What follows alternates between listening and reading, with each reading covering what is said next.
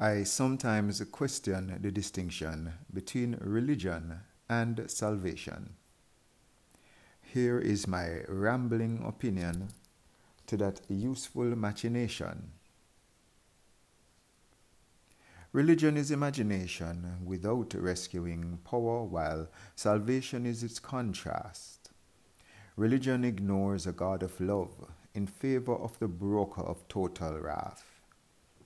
With religious people, absolutely nothing lasting happens when they pray.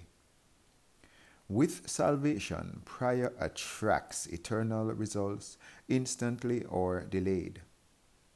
Religious people daily connect to a useless God that is never there, while salvation firmly connects microman to the mammoth one who really cares.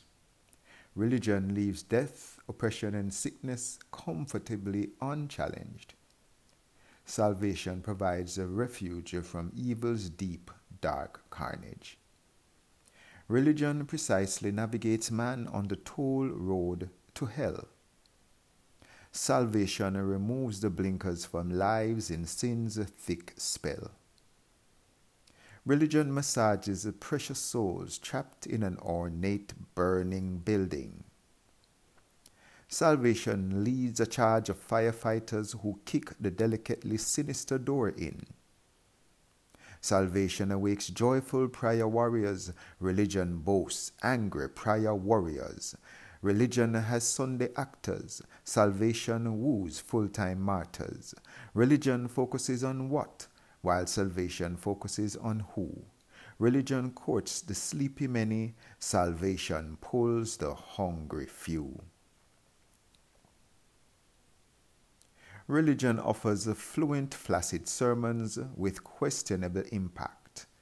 Religious people proudly boast that they handed a hungry man a tract, but salvation takes a little boy's lunch and feeds a multitude. Religion shrinks God to a cliche, or at best a punchline, piously mocked on Sunday with worship a field trip, ignorant of the divine. Religious people hide their doubt in the length of time they pray. Salvation commands a rotting corpse to come alive with 3 little words. Religious colleges power an assembly line of well-trained Bible crooks. Salvation turned the world inside out without even having our little black book. Religious people camp around theology, while salvation camps around intimacy. Religion leaves a fantasy world stuck in people's head. Religion is like being married to a beauty queen you would never take to bed. Salvation releases the love of a wonderland called heaven on earth. That's why the dawn said, "Thy will be done on earth as it is in heaven." Salvation puts a body on imagination and calls himself Christ. Your dad wants his dreams to come alive in you. One day I saw my nephew playing, and in his head he was the Incredible Hulk. He said, "Hulk smash," like 50 times in different voices, and in his head he was Dr. Bruce Banner. He didn't look green to me, but I didn't say anything.